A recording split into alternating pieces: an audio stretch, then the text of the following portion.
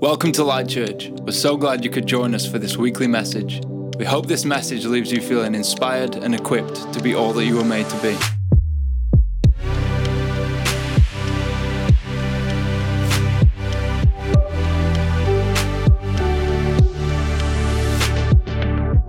Good morning, Light Church. My name is Pat. I'm one of the elders here at this church, and I'm so glad that you're able to join us this morning as we continue our Christmas series called Out for Delivery. Today, my message is entitled "It's on its way." So we've been looking at this idea of following the order of a package as it goes from being ordered to on its way to one more stop and to being delivered. And if you're anything like me, the most frustrating part about ordering a package is knowing it's been dispatched but waiting for it to arrive. And it's in this waiting. And I think the thing that I don't like most about this period, and that we as society don't like about this period, is that actually we have to wait and we have no control over how long we wait, or we can't speed up the process. It is totally out of my hands. So if I want to order a package, I expect it to arrive within a couple of days. And not only do I expect it to arrive within a couple of days, I want to know exactly where it is at any one time on the process of delivery. And I don't know whether you do this, but if you ever ordered anything and you want to know exactly where it is, and I'm constantly checking my phone or checking my emails or checking the status of delivery. And I think some companies have got really smart at this because they know that there's people like me in the world. They know that consumers want to be in control, and now they've tailored their customer experience to put consumers in control. So I don't know whether you have Amazon Prime.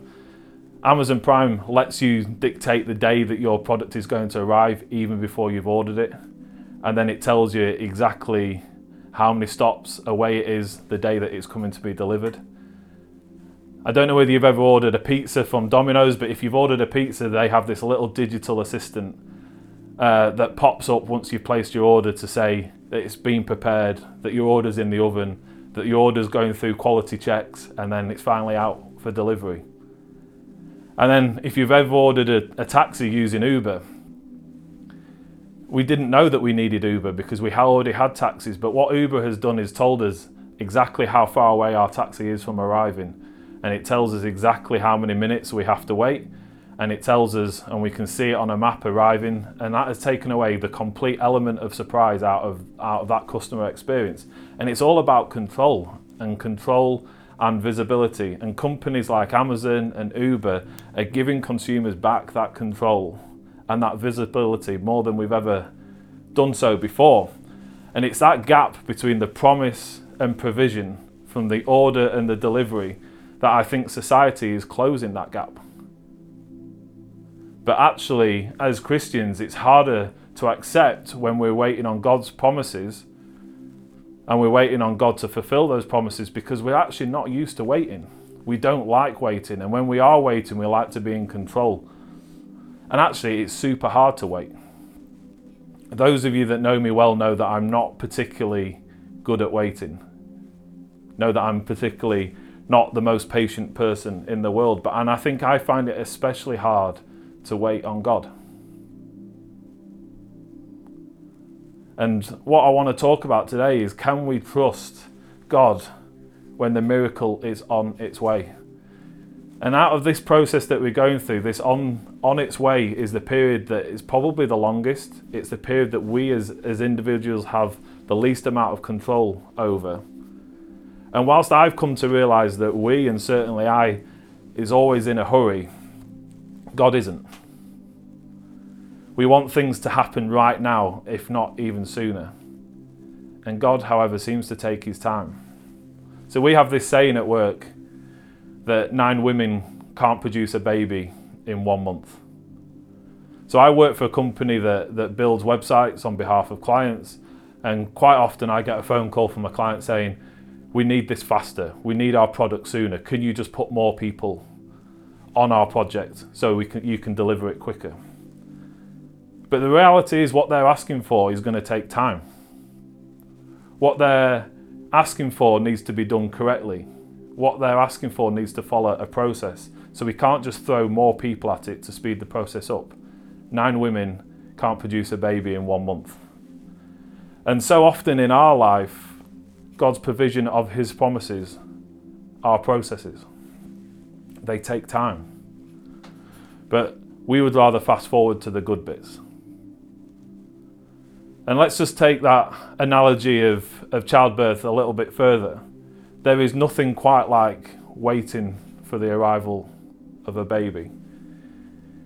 And whilst the mother and the family wait expectantly, God is at work forming and shaping that child in the mother's body.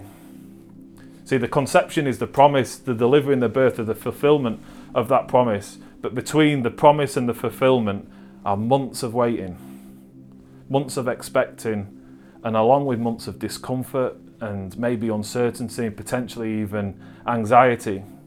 And you see, waiting is hard.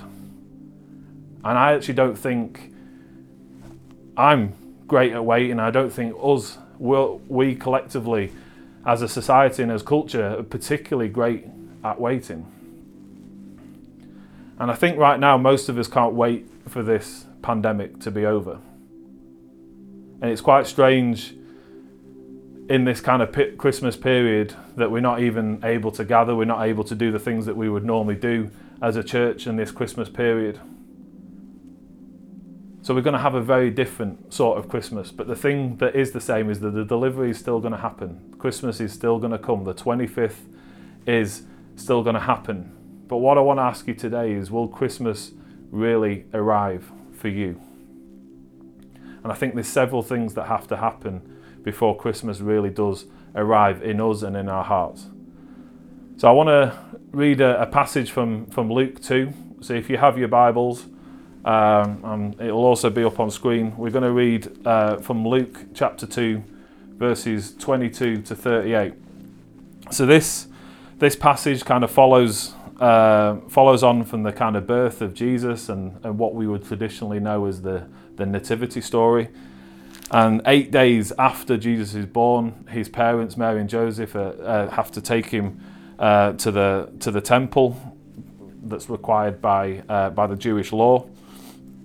And it's kind of like an interesting part of the Bible because it's just after Jesus' birth, and then it's probably the only reference of Jesus' childhood up until him as a 12-year-old in the temple that stays behind when Mary and Joseph are heading back home. So if you're with me, we're in verse 22 of chapter 2. And it says, "When the time came for the purification rites required by the law of Moses, Joseph and Mary took him to Jerusalem to present him to the Lord. As it is written in the law of the Lord, every firstborn male is to be consecrated to the Lord and offer a sacrifice in keeping with what is said in the law of the Lord, a pair of doves or 2 young pigeons. When there was a man in Jerusalem called Simeon, who was a righteous and devout. He was waiting for the consolidation of Israel, and the Holy Spirit was on him. It had been revealed in him by the Holy Spirit that he would not die before he had seen the Lord's Messiah. Moved by the Spirit, he went into the temple courts, and when the parents brought the child Jesus to do for him what the custom of the law required, Simeon took him in his arms and praised God, saying, "Sovereign Lord, as you have promised, you may now dismiss your servant in peace.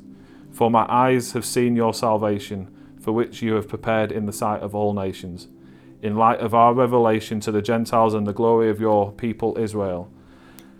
The child's mother and father marveled at what was said about him. Then Simeon blessed them and said to Mary his mother, "This child is destined to cause the falling and rising of many in Israel, and to be the sign that will be spoken against, so that the thoughts and the hearts will be revealed, and the sword will pierce your own soul too." There was also a prophet Anna, the daughter of Peniel, the tribe of Asher, and she was very old, and she had lived with her husband for 70 years after her marriage, and then was a widow until 84. She had never left the temple, but worshipped day and night, fasting and praying. Coming up to them at that very moment, she gave thanks to God and spoke about the child to all who were looking forward to the redemption of Jerusalem. So Simeon and Anna knew exactly what they were waiting for, and they weren't disappointed. So I just want to have a quick look at some characteristics and things that we can learn from Simeon and Anna as they waited in this period between the promise that God had given them and the delivery of that promise and the provision of that promise. Whilst it doesn't specifically say that Simeon was an old man, I think it's fair to assume that he'd been waiting a long time for God's provision and God's fulfillment of that promise. And whilst it does say that Anna was old, that they had both waited a number of years for God to fulfill that promise, it says in verse 26 that the Holy Spirit was on Simeon. It had been revealed to him that he would not die before he'd seen the Lord's Messiah. And that Anna was always in the temple, that she didn't depart the temple, worshipping with fastings and petitions day and night, it says in verse 37. And the first point I want to pull out is a point around patience. Both Simeon and Anna displayed great patience in this story. They faithfully went about their business, praying and fasting and seeking God. But I think one thing that maybe gets misunderstood by this word patience is that patience shouldn't be confused with a lack of action. Going back to that analogy about a baby forming in the mother's womb, God's promises take time to form.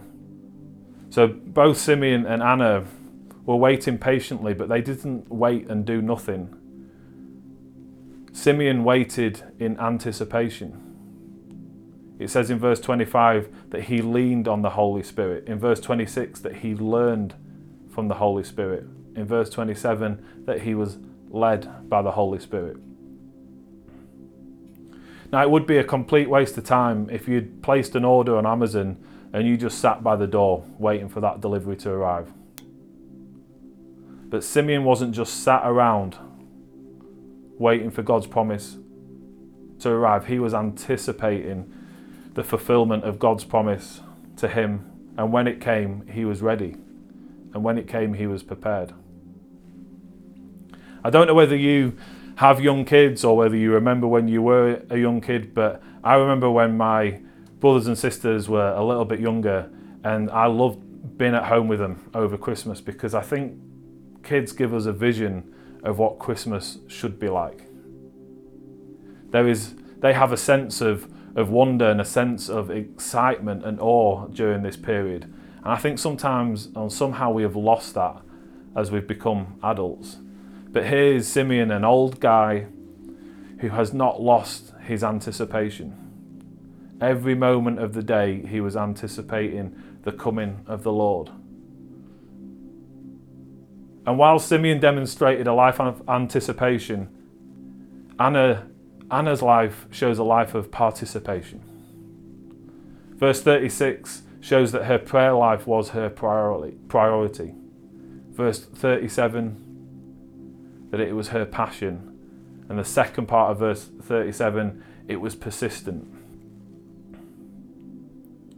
So she didn't get a specific promise like Simeon, but her life of worship and prayer and fasting meant that when she was prompted by the Holy Spirit to move, she did, and she was ready.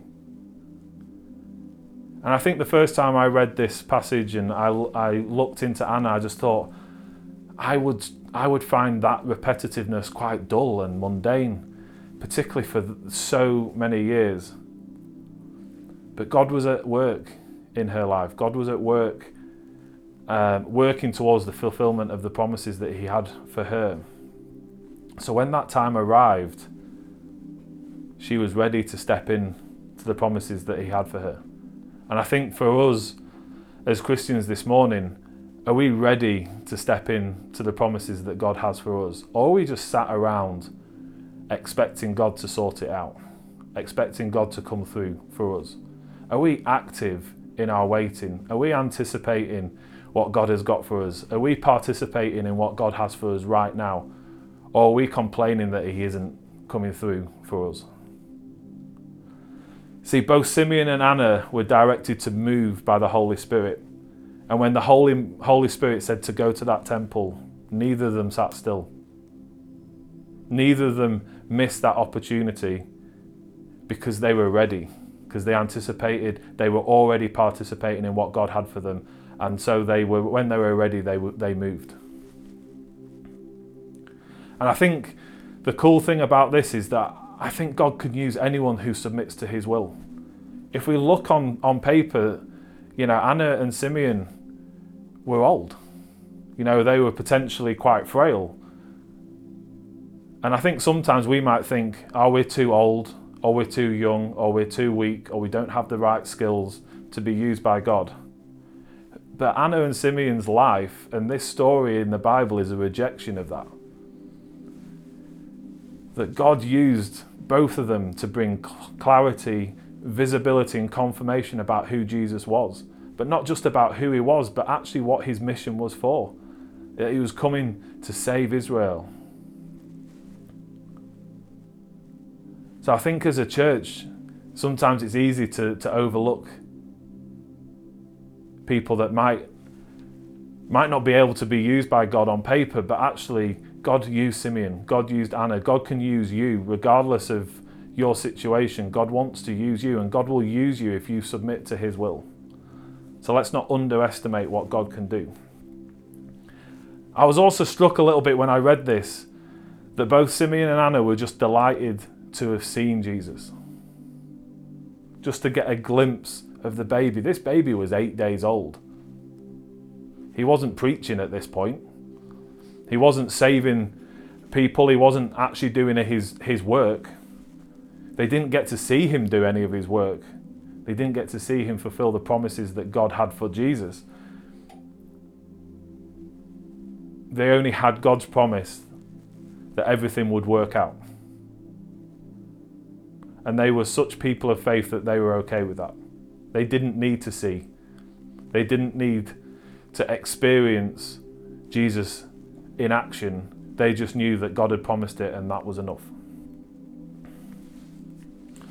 So like Simeon and Anna, God's promises could be out for delivery for us right now. We might have already been waiting years. We might not already know what God's promises are for us.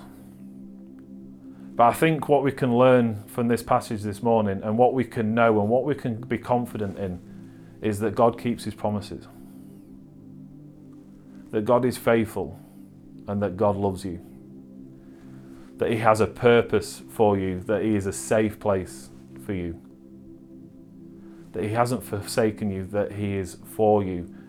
But most of all, I think what we can learn is that God is working in you even when you don't know. Even when you might be going through the mundane. Even when you might be going through the boring. Or you might not be seeing how God might be working in your life right now. The story of Simeon and Anna says to me that God can use anyone, and God is working in everyone. Even when we don't realise. So the three characteristics of Simeon and Anna that I think we can learn from and we can take hold of and apply to our own lives. The first one is patience. And I know that's a simple thing to say, but patience shouldn't be confused with a lack of action. But we should be trusting that God's promises are still forming, they're not stalling. The second one is anticipation. Now, looking at the way that Simeon lived his life, anticipation is a daily choice. It's a daily choice in believing that your delivery is coming soon. A daily choice that your delivery is coming soon. And the third one is participation. That God will use anyone who submits to his will. So our promises might be out for delivery. We might not even know what our promises are. We might just be in this waiting time or this waiting period, and we don't know how long that might go on for. We have no control over this period in our lives. But what Simeon and Anna demonstrated this morning is that we should be living patiently in anticipation that God is going to fulfill the promises that he has for us. And I think patience, anticipation and participation are really key themes in the nativity story. So we all know the story, and we have probably all been saved having to go and see nativity plays this year. But the theme of Mary and Joseph, of the shepherds and of the kings, they were all prompted either by an angel, by a star, whatever that was. They were all prompted and then they responded.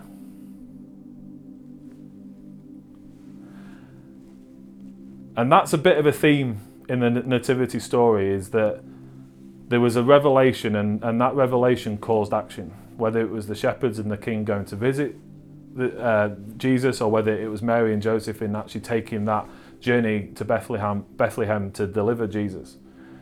But there's one character that I just want to focus on very briefly this morning, and it's always been a character of the nativity that's quite close to my heart, because as a very cute blonde 4-year-old, I made my debut on stage as the innkeeper.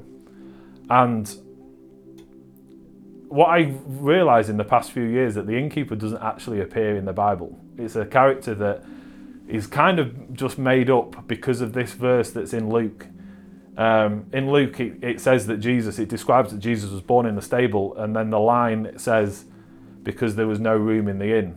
So we've just made this assumption that someone told them that there was no room in the inn, therefore there must have been an innkeeper telling them that there was no room in the inn.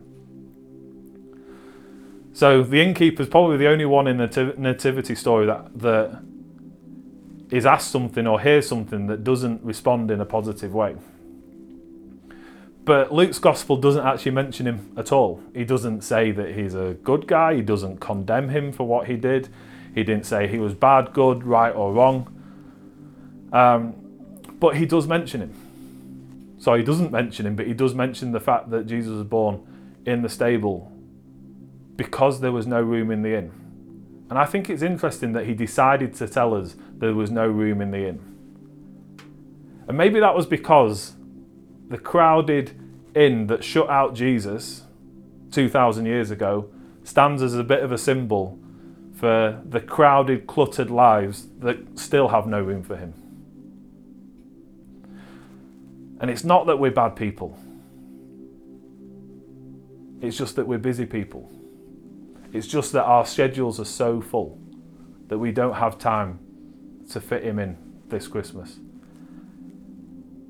But if you don't have time, if your schedules are just too cluttered, then maybe this is the year. Maybe this is the year when actually Christmas is stripped back a little bit for you. It might look a little bit different.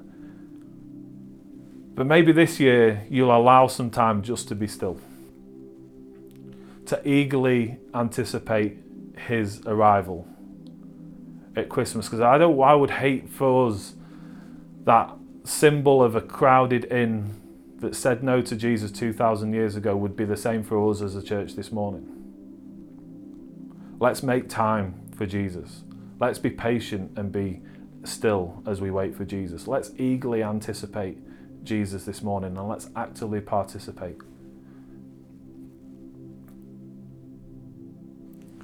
So this morning, if you're not a Christian, please realise that the only thing that stands between you and God is yourself. The only thing that's going to stand between you and a relationship with God through Jesus is yourself. God has done everything he can to make that possible. He's freed you from your sin. He's given you the opportunity to spend eternity with him. And this morning we just want to extend his invitation to you. Maybe his invitation for you to come and not be shut out and not be that symbol of the inn 2,000 years ago that didn't have any room for Jesus. Maybe this year it's time to make room. Maybe this year it's time to make space.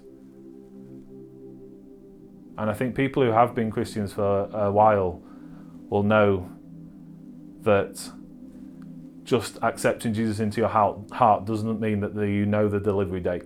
Doesn't mean all the answers come. But what we are confident in is that we are confident in Jesus. We are confident in His provision and His purpose and His plans for our lives. So, as I wrap up, I think the key things that I think we can learn from Simeon and Anna this morning is patience. And patience is not a lack of action. It is God forming His promises and forming His plans and purposes in our lives. It's not God stalling. The second point is anticipation. Are we eagerly anticipating His return? Are we eagerly anticipating God's fulfillment of our promises, the promises that He has for us? And are we even participating in what God has got for us right now? Are we participating like Anna in prayer, in worship, in fasting? Are we taking care of what God has got in front of us right now? So I just want to pray before we close, but it was great to see you, and I hope you all have a great Christmas. So Father, we just thank you for, first of all, your word, for coming down this time in Christmas. We remember, we thank you for coming down and being here and worshipping with us, being around us, Father. And we just thank you that you have a strong word, that you have a plan, a purpose, and a mission for us. But at this time, this Christmas, Father, help us not to be a church, and help us not to be a people that are too busy, that have too crowded or cluttered lives, Father. Help us make space this year. Help us to realise who you are. Help us realise the true meaning of Christmas, Father. And Lord, if we struggle with patience, I just pray that you'll give us time to be still. I just pray that you'll help us understand who you are and help us to be still this year, and help us to anticipate and participate in what you've got for us as well, Father. We just pray for this in your name. Amen. You've been listening to a weekly message from Light Church. If you would like any more information, you can find us online or on social media. Thanks for listening.